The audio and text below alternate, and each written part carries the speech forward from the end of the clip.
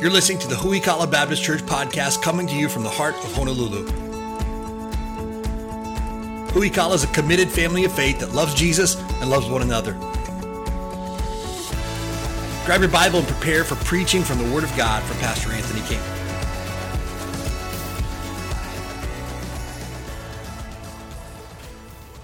Continue our study through the book of Galatians. So grab your Bible and turn to the book of Galatians, if you would, tonight. Galatians chapter 3 is where we're going to be at.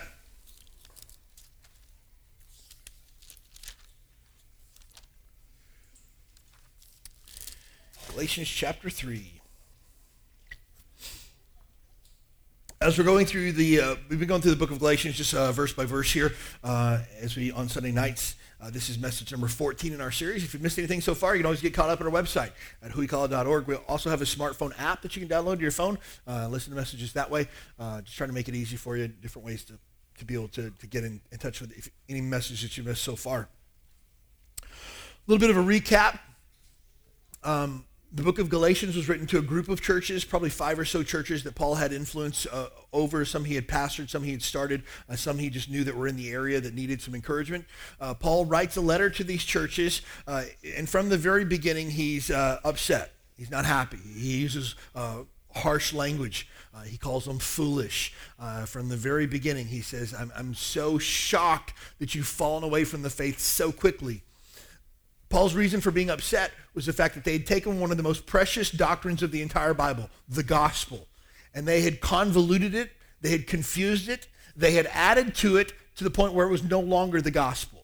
And they were telling people, it's good that you have faith in Jesus, but you also need to keep these Jewish customs. Sometimes they're referred to as Judaizers because they basically took the parts of Judaism and tried to bolt those on to Christianity as if it were some type of add-on, or Christianity was some enhancement on top of Judaism. But that couldn't be further from the truth. So Paul sets out from the very beginning and says, hey, you're either going to be justified by the works of the law, the good things that you do, or you're going to be justified by faith in Jesus Christ. You can't put the two of them together. So we can't take our faith in Jesus and put on top of that our good works because it's no longer the gospel. We can't take our faith in Jesus Christ and bolt on top of that Jewish customs and call that the gospel because it's no longer the gospel. And he says that even in chapter 1. You've been taught another gospel, which is not really another gospel because there's only one true gospel. And so we find ourselves here in Galatians chapter 3. We're going to start in verse number 6 here tonight if you want to find your place. But the question now becomes, how did people get saved before Jesus Christ? Again, a quick recap of the gospel is this. You and I have broken God's law. You and I have sinned against God. God has commandments in the Bible. We've broken them, just about all of them. We have sinned against God. The Bible says that God has a standard and all men fall short of that standard. And because of that, the Bible says the wages of sin is death. Romans chapter 6, verse number 23.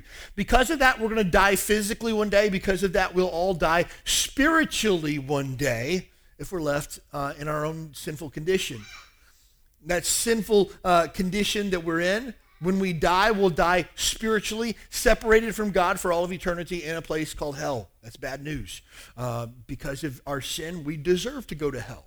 It's not that sometimes people think that only bad people go to hell. That probably could be true, but we're all bad people, which is the problem, and now all bad people are deserving of hell. No one's deserving of heaven. No one has been good enough to ever get to heaven, regardless of our good works or how good we are. The only person who has kept God's law and commandments perfectly was the man Jesus Christ, who came and died in our place so that we could be forgiven. You can't be forgiven based on what you've done or based on who you are or based on how much you attend church. You can only be forgiven by your faith in Jesus Christ. I believe that Jesus Christ is the Son of God. I believe that he died in my place, and I'm asking for forgiveness and the application of that forgiveness to my sin account. That's the only hope that any of us have for heaven. The moment that you do that, the Bible says you will be born again. Just as you were born physically one time, you must be born spiritually, born again. The Bible uses that terminology. Jesus in John chapter 3 talking to a man named Nicodemus, a religious ruler, and says, know ye not that you must be born again?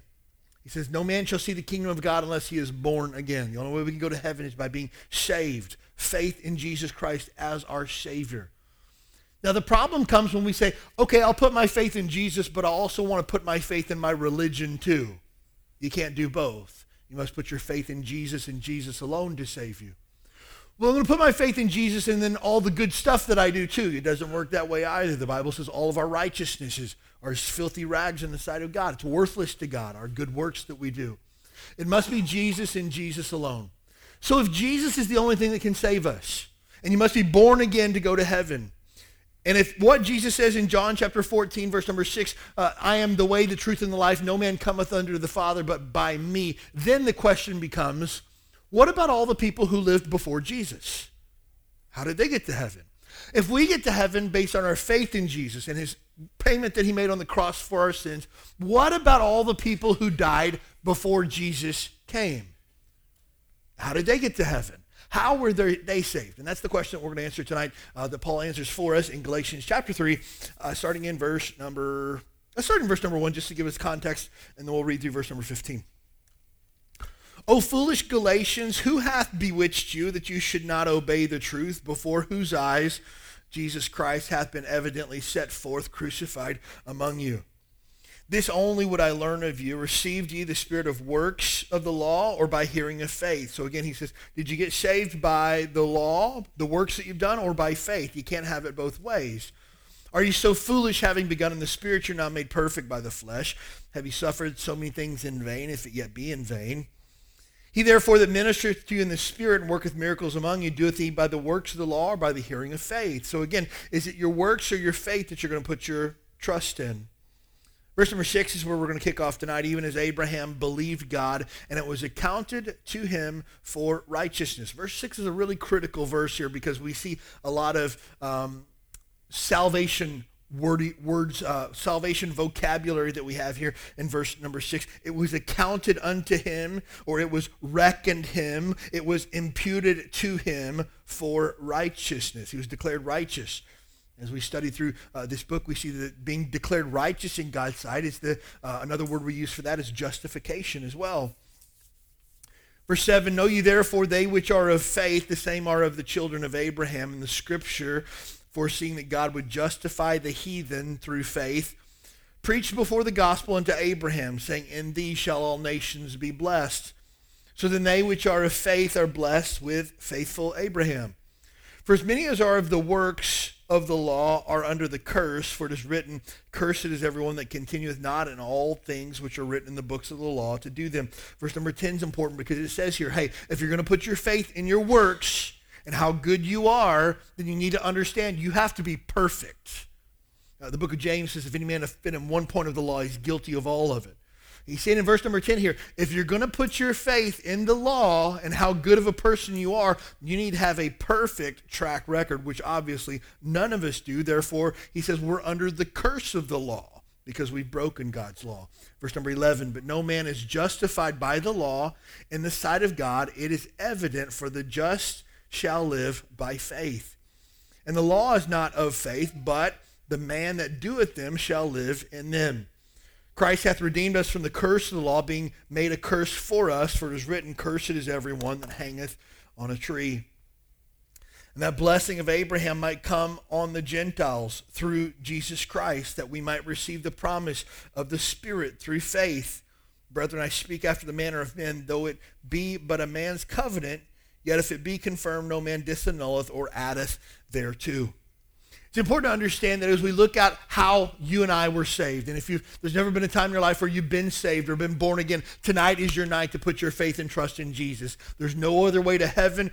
No church can get you there. No baptism can get you there. Only faith in Jesus alone can save you from your sins. It's the only hope that you have. So how does that apply to tonight's as we look at were people saved before Jesus? Salvation has always been by faith. That's it. So Abraham was saved by what? By faith, the same way that you and I were saved by faith. Now his faith was the same object even, faith in Christ. Now, at this time, they didn't know that his name would be Jesus. They didn't recognize everything about where he would be born and how he would save people from their sins, but they believed God, and they took God at his word. You see, salvation is by faith alone. When we add works to salvation, it's no longer faith, and it's no longer salvation. Really important to understand that. So we can't say that Abraham was justified by keeping the law, or Moses was justified by keeping the law, or anyone was ever saved by keeping the law, because salvation is by faith alone. Anytime we add works to salvation, it's no longer faith and it's no longer salvation. I've known folks before who said, well, I go to such and such church and I put my faith in Jesus, but I keep going to church so that maybe I'll be able to keep my salvation. Friend, your faith is no longer in Christ alone. It's in Christ and your church. And no church has ever saved anyone. Well, I believe that Jesus saves, but I believe that baptism kind of seals the deal. Friend, if your faith is in your baptism, your faith is misappropriated. Baptism never saved anyone. Baptism is a picture of the death, burial, and resurrection of Christ. It's a picture of a decision that you made to put your faith in Jesus. That is it. Baptism cannot save. And anytime someone adds works to salvation, it nullifies salvation. So any religion under the sun, I don't care what they call themselves, if it's faith in Jesus plus my works to get me to heaven, it's not real salvation. And every religion under the sun is all about works and what you can do. Biblical Christianity is the only religion where the work has already been done for you. You just need to trust in the finished work of Jesus Christ. Every other world religion is keep this list of rules and maybe you'll make it there one day. Keep this list of rules, do all these religious things, and hopefully you'll make it. Even religions like Buddhism, where they talk about reincarnation. Hopefully maybe you'll get to a level of enlightenment where you aren't reincarnated again, but we're just kind of hoping that you'll make it there. We don't really know. Biblical Christianity says, these things have I written unto you that believe on the name of the Son of God, that you may know that you have eternal life, even to those that believe on his name. 100% certain that I'm going to heaven because I put my faith in Jesus Christ. Now, God established a covenant with Abraham. Now, again, Paul's writing to a group of mainly Gentile people that had been swept away by bad Jewish teaching. So they were folks, I don't know if there's any folks of Jewish descent in our room here tonight, but if not, it's a group of folks like us that are regular folks that are not Jews, that these churches that were primarily Gentile believers had gotten some bad teaching from Jewish folks. And so Paul's writing here, and he invokes the name Abraham, who is the father of Israel. You talk about like the top dog when it comes to Jewish pedigree. He's the guy that started the whole clan, okay? This is as good as it gets. And he says, Abraham, your father, was not justified by the works that he did. He wasn't justified by the things that he had done. He was justified by his faith, and God had made a covenant with Abraham. Now, a covenant is an awesome type of agreement that two parties have. You see, in a typical contract relationship that you have with another person, when one person doesn't fulfill their end of the contract, the other person is released from their contract. For example, I give this example often, so if you've heard it, just stick with me and just nod and go, yeah, that's good, amen. We have a contract agreement with our landlord. We pay X amount of dollars on the first of the month, and he lets us use this building. That's a contract. If we stop paying rent and we break our end of the contract, he has then now to break his side of the contract. He has permission to do that because we didn't keep up our end of the bargain. So now we no longer get to stay here because we didn't keep our side of the agreement. That's a contract. A covenant is different. A covenant says if one party breaks their end of the agreement, the other party agrees to continue to keep their agreement. In this case here, God made a covenant with Abraham. And when the children of Israel broke their end of the bargain and didn't put God first the way that they were supposed to, God still kept them as his chosen people, even to this day.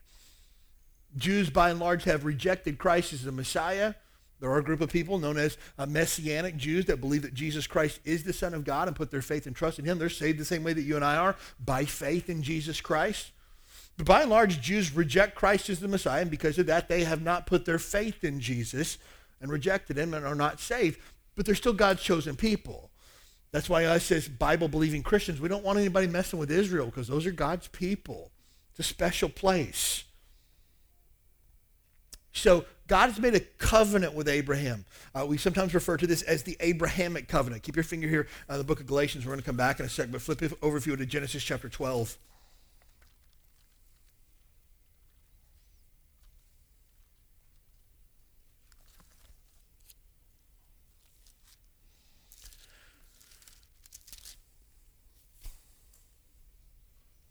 Genesis chapter 12, starting in verse number 1. Now the Lord had said unto Abram, get thee out of thy country, and from thy kindred, and from thy father's house, unto a land that I will show thee. If you're writing in your Bible or you take notes in your Bible, underline the word land there. And I will make unto thee a great nation. You can underline the words great nation there as well. And I will bless thee, and make thy name great, and thou shalt be a blessing. And I will bless them that bless thee, and curse them that curse thee. And in thee shall all families of the earth be blessed. Underline that word blessed. Those three verses are what we refer to as the Abrahamic covenant. It has three parts to it. First of all, a land. God promises them the land of Israel. And even gives them parameters. Everywhere you walk is yours. Just take it. And if you take a look at the parameters that God even gives to the children of Israel for the promised land that they have, they never actually claimed all that they were supposed to get. They stopped short. They said, I think we've got enough. I think we're good here. And they never actually claimed the full promised land, but that was part of the Abrahamic covenant as a land that God would give to these people. Secondly, God promised a seed to Abraham. Now, this was a big deal because Abraham was almost 100 years old. And God says, I'm going to make from you a great nation. And he's just like, I don't know how this is going to happen. I'm way past the ability to produce offspring. I missed the boat somewhere, but God's going to make a seed and a nation out of me. So God promises him land. He promises that he'll build a great nation out of him, or a seed that's given to him. And thirdly, he promises him a blessing. And this blessing wouldn't be just for Abraham, but in that all people of the entire world would be blessed through Abraham. And that was a covenant that God made with Abraham. Abrahamic covenant, we call it sometimes. And this is a big deal because it would give them their own land. Now, Abraham would never see the promised land. Moses himself got to see it with his eyes, but never actually set foot in the promised land. We see the book of Exodus as Moses is leading people to the promised land, never actually makes it there. Joshua sets up camp there in the promised land with the people, the children of Israel there. They get the land. We see the seed that comes from Abraham. In the millions of people, probably even in the beginning of the book of Exodus, it's estimated that a million people got led out as slaves from Egypt. And then we see the blessing. The blessing would take a little while for the whole world to be blessed, but the blessing that would come would be in Jesus Christ. Jesus Christ was the blessing that would come from Abraham. Abraham would have a son, Isaac. Isaac would have two boys, Jacob and Esau. Jacob would be known as Israel. From Israel, there would be 12 tribes that would come from the children of Israel. One of those tribes was the tribe of Judah. And throughout the lineage of the tribe of Judah, if you want to take a look at Matthew chapter 1, it gives you the lineage there. Most people just kind of skip that part and move on to the meat of the story, right? The lineage is there for a reason, to show that Jesus comes from the line of Judah. And so we find here that the promise of the salvation of mankind would come through Abraham. Now, Abraham would never see these promises come to fruition. He would know that he had a son, and he wouldn't know that anything happened after that. He would know that they were supposed to have a land. He wouldn't ever see that promise come to fruition. And he would definitely never see the blessing that would come. But it was a promise that God had made to Abraham. And that's why it's important when Paul says in the book of Galatians, God made a promise to Abraham, and Abraham believed God's promise. That's a big deal because out of this, you and I are the recipients of that blessing. Now turn back, if you would, to the book of Galatians. Galatians chapter 3, we take a look here at verse number 6. Even as Abraham believed God, and it was accounted to him for righteousness. So Abraham was saved by faith. He believed God and the promise that God had given him. What was the promise? The promise was a land, seed, and a blessing. And the blessing would be the Messiah was coming. One who would save the people from their sins. And Abraham believed in the promise of a coming Messiah, and it was counted unto him righteousness. So Abraham was justified. He was saved by faith in a coming Messiah. He believed that God was going to keep his promise. He believed that God was going to bless all nations. He believed that God would be good to his end of the agreement. Abraham and all that were saved before and after him had faith in a coming Messiah. This is key. This is critical. Now again, they didn't have all the promises that you and I have. It's interesting sometimes to talk to people who are kind of wrestling with their Christian faith and whether or not they want to believe in God or trust in God's promises or believe in Jesus Christ as the Son of God. They struggle with that. They go, oh, it's just so much blind faith. It's not blind. God's written 66 books that outline it very, very clearly for us. It's faith in what God's already said. It's faith in God's promises that he has. Now, mind you, if you're a Christian, you were part of the children of Israel, you're believing in promises that you've never heard with your own ears. You're going based off somebody else's word. You couldn't go to the book of Isaiah and see the prophecies that were going to be made for the Christ child. You couldn't go and read the Old Testament prophets and see what was going to happen or how things were going to come. You couldn't read Isaiah chapter 53 and see how Christ would come and suffer and bleed and die for the sins of mankind and how God would justify all men through him. You didn't have that. All they had were God's promises that he made to Abraham, and they believed God. And because of that, they were saved. So it's the faith in a coming Messiah, the fact that God had made a promise and he was going to keep good to that promise to save mankind. Now again, they didn't know what all it would look like, but God gave them some guidelines. He told them, hey, once a year I want you to kill an animal, and that animal's blood will be spilled out over the altar, and this will cover the sins of the people. And we're going to call that the Day of Atonement. The day that you're made one again with God, the day that the blood of the animal is spilled out over the altar and it covers the sins of mankind and it pays for their sins by the shed blood of this perfect, spotless lamb. And they go, I believe that. Okay, I'll do that. I'll put my faith in God and what he said. Not knowing. Again, it's very easy for you and I to look back now and go, oh, that spotless lamb was Jesus. Oh, the blood that was spilled was the blood that Jesus shed on the cross.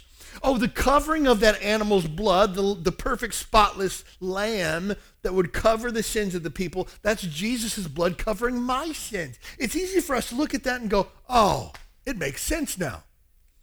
But these people were just like, why does it have to be a spotless lamb?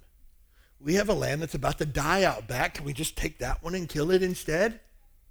I mean, do we really have to bleed it out over the altar, or can we just bleed it out in the backyard? I mean, is it really that big of a deal? And covering the altar, is that really necessary to cover all of it with the blood? They didn't understand. They just knew that God had given commandments and they needed to follow them. And they said, we believe God.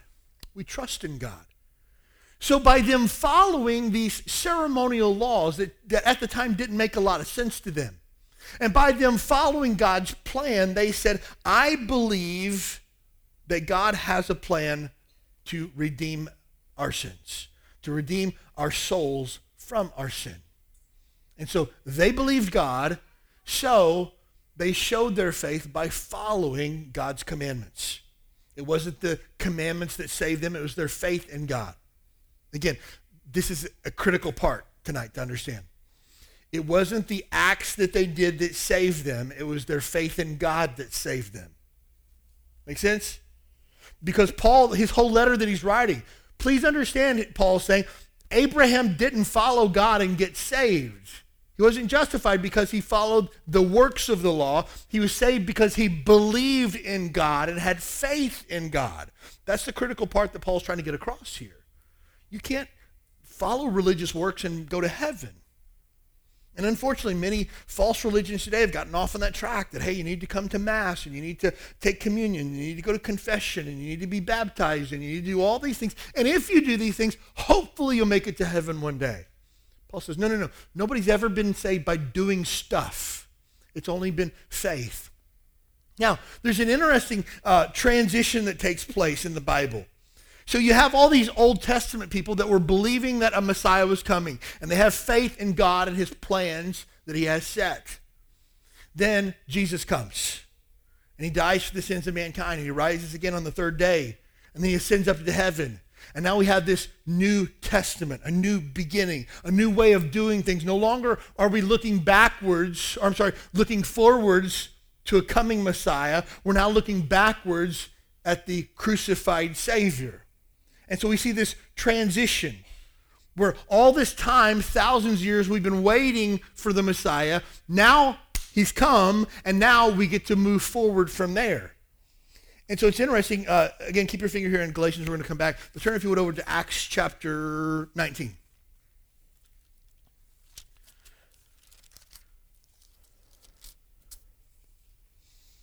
I know this is kind of a heavy teaching message here tonight, but I want our church to be a discerning church that knows the Bible and know why we believe what we believe.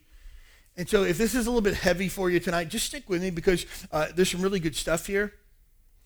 Acts chapter 19, starting in verse number 1, we see one of these transitional phases here.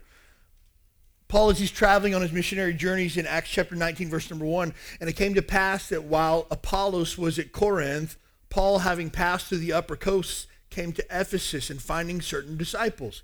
So Paul finds people here who are professing Christians. And he says unto them, have you received the Holy Ghost since you believed? Now, I want to pause here for just a second and say this. Again, the book of Acts was a transitional book. We're going from looking forward to a Messiah coming to now Messiah has come. How do we live now? And so the book of Acts, because it was a time of transition, the Holy Spirit would come in different ways. Some people would receive the Holy Spirit by having laying on of hands. Some people would receive the Holy Spirit after they had been saved for a certain period of time. Some people had received the Holy Spirit in different ways. And so Paul gets to these believers and says, hey guys, have you gotten the Holy Spirit yet since you got saved? In verse number 2, look at what they said. And they said unto him, we've not so much as heard whether there be any Holy Spirit. What Holy Spirit are you talking about, Paul? We never even heard of the Holy Spirit before. Verse number 3, and he said unto them, unto what then were ye baptized? Now, he asked them a very critical question here. Hey, when you got baptized, what were you getting baptized for? Know this, baptism always signifies an allegiance to a body of doctrine. Okay? It's not in your notes, but I'll say that again. Baptism always identifies allegiance to a body of doctrine.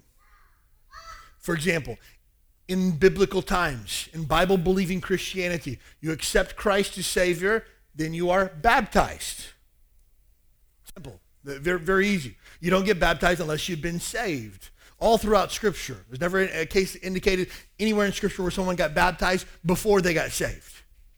And so when people come to Huikala Baptist Church and we ask them, hey, when were you baptized? And they say, well, I got baptized when I was 2 years old.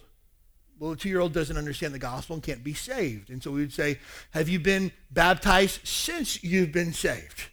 Oh, no, I haven't. Then we would ask them to be baptized scripturally. After you get saved, then you get baptized. It's always the biblical order of this. Now, sometimes there are folks who come to our church from a church that doesn't believe what we believe about the Bible. We would call them a false teaching church. And they were baptized in a false teaching church, and we would ask them to be baptized in a Bible-believing, scripturally based church. So we would not recognize a baptism coming from a church that does not believe what we believe about the Bible or teaches false doctrine. And so in cases like that, we would ask people to get baptized scripturally in accordance with the doctrine of the Bible. And so in this case here, Paul asked them a question, hey, what were you baptized for if when you got baptized you didn't receive the Holy Spirit? And their answer that they have here in verse number 3, and they said unto him, John's baptism. The John they're speaking of here is John the Baptist. Now, what was John's doctrine? If you remember, if you read through the book of John, when Jesus met John, he was out in the wilderness, and he was saying to people, repent, for the kingdom of God is at hand. The Messiah is coming, and you need to get ready. One of these days, God will usher in his kingdom by bringing the Messiah, and you need to get ready. And people were being baptized. I believe the Messiah is coming. I believe that God is providing a way for us to be saved. And we will be baptized because we believe in the teachings of John, that the Messiah is coming. So they were baptized based on the faith in a coming Messiah. Everybody with me so far? Again, I know this is deep for some of you. But the idea is here, they had faith in a coming Messiah. Verse number 4 then. Then Paul said, John verily baptized with baptism of repentance, saying unto the people that they should believe on him which should come after him, that is, on Christ Jesus. Hey, John was telling you to put your faith in the coming Messiah. And Paul says in verse number 5, Messiah has come now, and his name is Jesus. Verse number 5, when they heard this, they were baptized in the name of the Lord Jesus. So here we have a case that we might call rebaptism, in the fact that they've been baptized a second time, but we would really call it in this case here a scriptural baptism, in the fact that they're baptized based on faith in Christ now as the Messiah. Before they were baptized because they believed that Messiah was coming, now they're being baptized saying, I believe that Jesus Christ is the Messiah. And so here in this case here, they're baptized based on that. And so, interesting place where there was a transition of time where people were looking forward to a coming Messiah, but now they were putting their faith in the fact that Jesus Christ was that Messiah. Jews to this day, Orthodox Jews to this day, are still waiting for the Messiah to come. They do not believe that Christ is a Messiah. They reject him as Messiah. And so they are still waiting for the Messiah to come. But in this case here, these folks here believed that Jesus Christ had been that Messiah and had put their faith in him. Back to Galatians, if you would, Galatians chapter 3.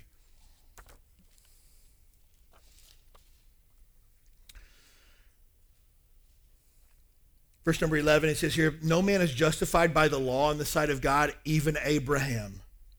It's evident, for the just shall live. Those that are justified will have to live by faith. Verse number 12, the law is not of faith, but the man that doeth them shall live in them. You see, the keeping of the law was evidence of faith. They didn't keep the law in hopes that they would be saved. They kept the law or wanted to keep the law because they were saved. It's kind of an analogy like this. I don't come to church every Sunday because I'm hoping that I'll go to heaven and be saved. I come to church every week because I'm saved. I don't give in the offering because I'm hoping that I'll get saved. I give because I'm saved. I don't share my faith with other people hoping that that'll earn me points in heaven and hoping that'll get me to heaven. I share my faith because I'm going to heaven. And so here, these folks didn't keep the law in hopes that they would be saved. They kept the law because that was evidence of the faith that they already had. And so when they believed God, they believed his promises, and they kept his word because it was commanded to them. Living by God's commandments does not save, but it is us living out our faith in God's word. So again, I don't keep God's commandments now in hopes that I'll be saved. I keep God's commandments because I am saved, because I want to please my Heavenly Father, because I believe God's way is best. It's my way that I live out my faith. My faith in God saved me, but it changes every aspect of my life now. So I don't do the things that Christians should do because I'm hoping that I'll go to heaven one day. I do it because I know that I'm going to heaven one day. I don't pray because I hope it'll get me to heaven. I pray because I have the hope of heaven, my confidence, assurance in Jesus Christ of heaven. It changes my behavior.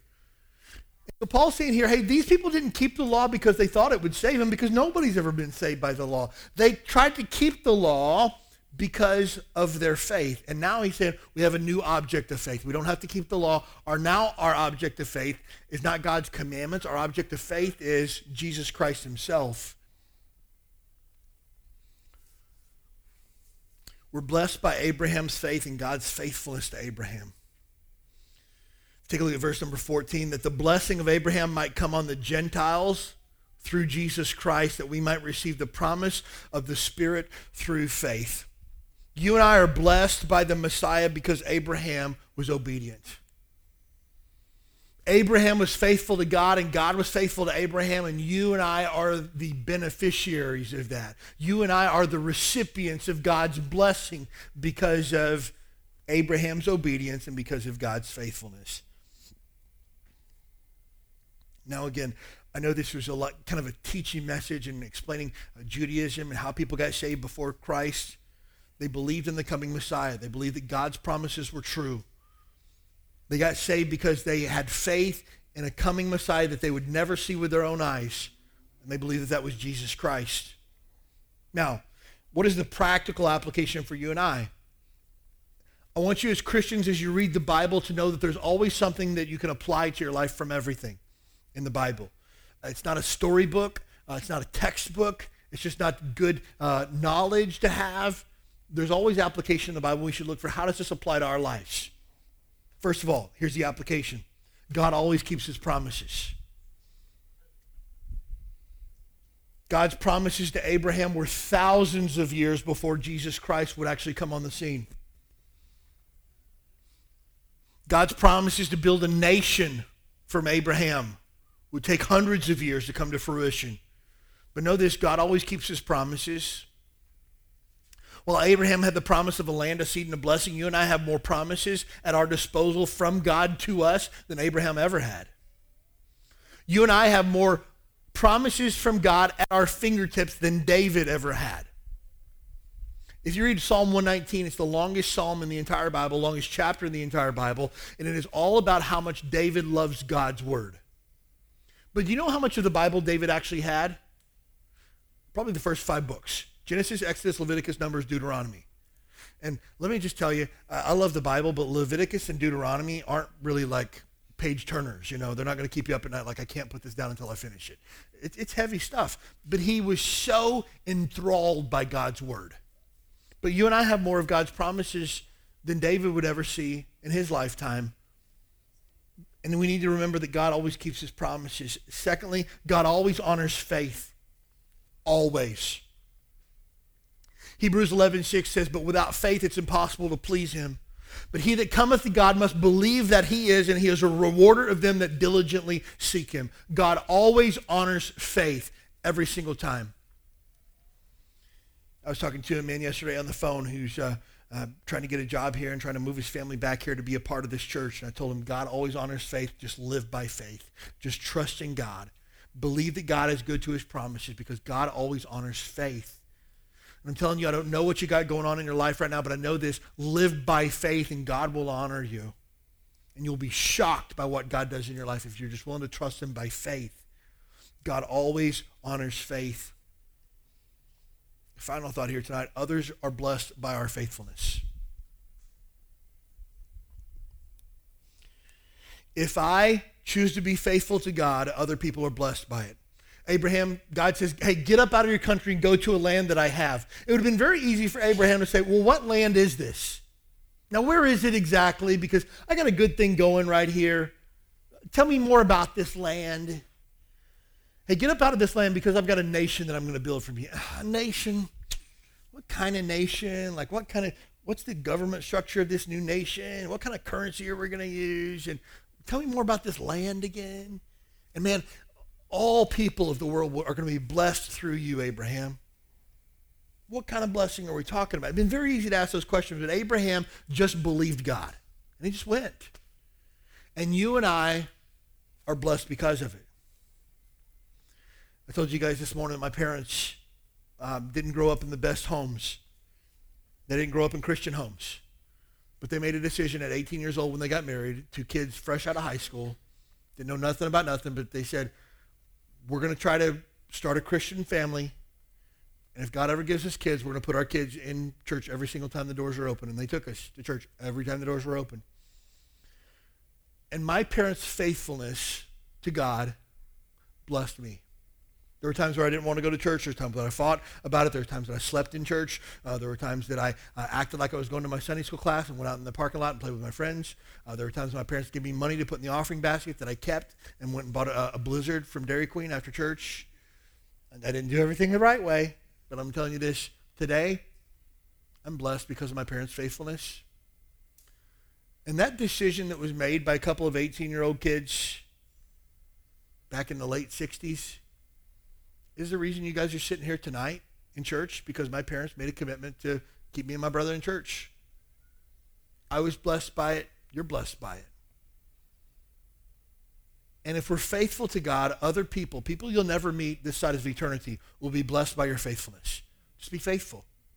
Just follow God by faith, and God promises to bless you, and he's going to bless people around you.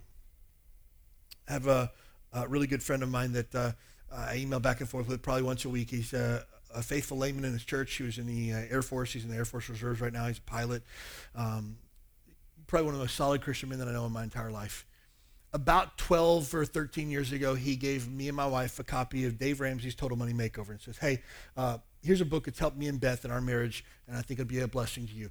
I read it voraciously. And I read it in one sitting. There's really a way to honor God with my finances. There's a way to live without debt. And we applied that to our lives, and man, it changed, revolutionized our life. We applied it to our kids' life. It revolutionized their lives. We've held Financial Peace University here. We paid off over $100,000 plus of debt as a church family together by these principles of the Bible and God's way of managing finances. And I emailed him yesterday. I said, I just want you to know that I've been blessed by your faithfulness. I've been blessed by your encouragement, by your example that you've had. And I said, our church family's been blessed by that. And I said, I just want to say thanks for being faithful. And I've been blessed by the faithfulness of other people. I shared last week in the video that I recorded for you guys, we had gone on a Christian heritage tour in London. They got a lot of different tours of a lot of different buildings and ridiculous amount of architecture in London and Europe, beautiful buildings and stuff like that. But we went on a Christian heritage tour that this guy walked us around to different places in London where different people had preached, or different people had preached messages and things along those lines. It was just so encouraging. And we were standing outside of St. Paul's Cathedral, which at one time was a Catholic church and then is now an Anglican church. And the Anglican church today, in England especially, is an enemy of the gospel. They're not gospel preaching. They actually hate the gospel. And so we're standing outside of St. Paul's Cathedral there. And St. Paul's Cathedral was a place where John Wycliffe was actually tried as a heretic for translating the Bible. He actually was on trial there. And then it was also the place where William Tyndale had gone into exile because the Catholic Church had threatened to put him to death for translating the Bible into English. And so he had made it his life's work to translate the Bible into English. And they were so excited because they had finally finished the New Testament in English. It was the first time people would ever be able to read the Bible, the New Testament, in their own language, and they were so excited about it, but it was illegal to do that. And so they actually smuggled these copies of the New Testament from Germany into England and began to distribute them in the city of London.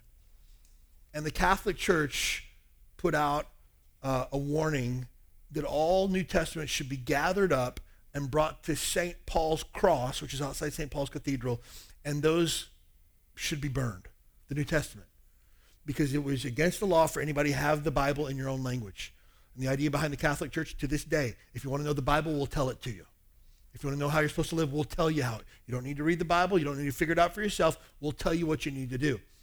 The Catholic Church puts the Bible and tradition on the same level as far as what carries weight. And if one outweighs the other, tradition outweighs the Bible every single time. And so they put out a requirement that all the New Testaments be brought to St. Paul's Cross there outside St. Paul's Cathedral and burned. And I got to stand at the place where they actually burned New Testaments. And I thought to myself, like, wow. William Tyndale then, as a result of that, was put on trial, was sentenced to death, and was strangled and burned at the stake. What was his crime? Translating the Bible into English. And I thought to myself, what a debt of gratitude that I owe to William Tyndale. William Tyndale changed my life because I have God's word. William Tyndale changed my family's life. William Tyndale changed eternity because of his sacrifice. And I thought, what a great debt that I owe to a guy that most people have never heard of in their entire life. And I thought to myself, so many other people in my life that I owe a debt of gratitude to because I was blessed by their faithfulness. In this passage here, Paul says, you've been blessed because Abraham was faithful, not to doing good things, but he was faithful to what God's promises were. You and I, if we're faithful to God's promises and we're faithful to God's word, other people will be blessed by it. And it might be people that you'll never meet in heaven. You might meet in heaven one day, might never meet on this earth, but that's not the point. The point is I want to be faithful to Jesus. I want to be faithful to what he's given me. Most important thing in the world, if you're here tonight and you don't know for sure that you're saved, there's never been a time in your life where you've been born again. Paul says this, you can't be good enough to get to heaven. You must put your faith in Jesus and Jesus alone to be saved. If you're here tonight and there's never been a time in your life where you've accepted Christ as Savior, don't leave here tonight until you know for sure that you're saved and you know for sure that your sins are forgiven. It's the best gift you'll ever have. But for those of us who do know Christ as Savior and we do call ourselves Christians here tonight, let's be faithful to God's word this week, and other people will be blessed, and we'll be blessed as a result.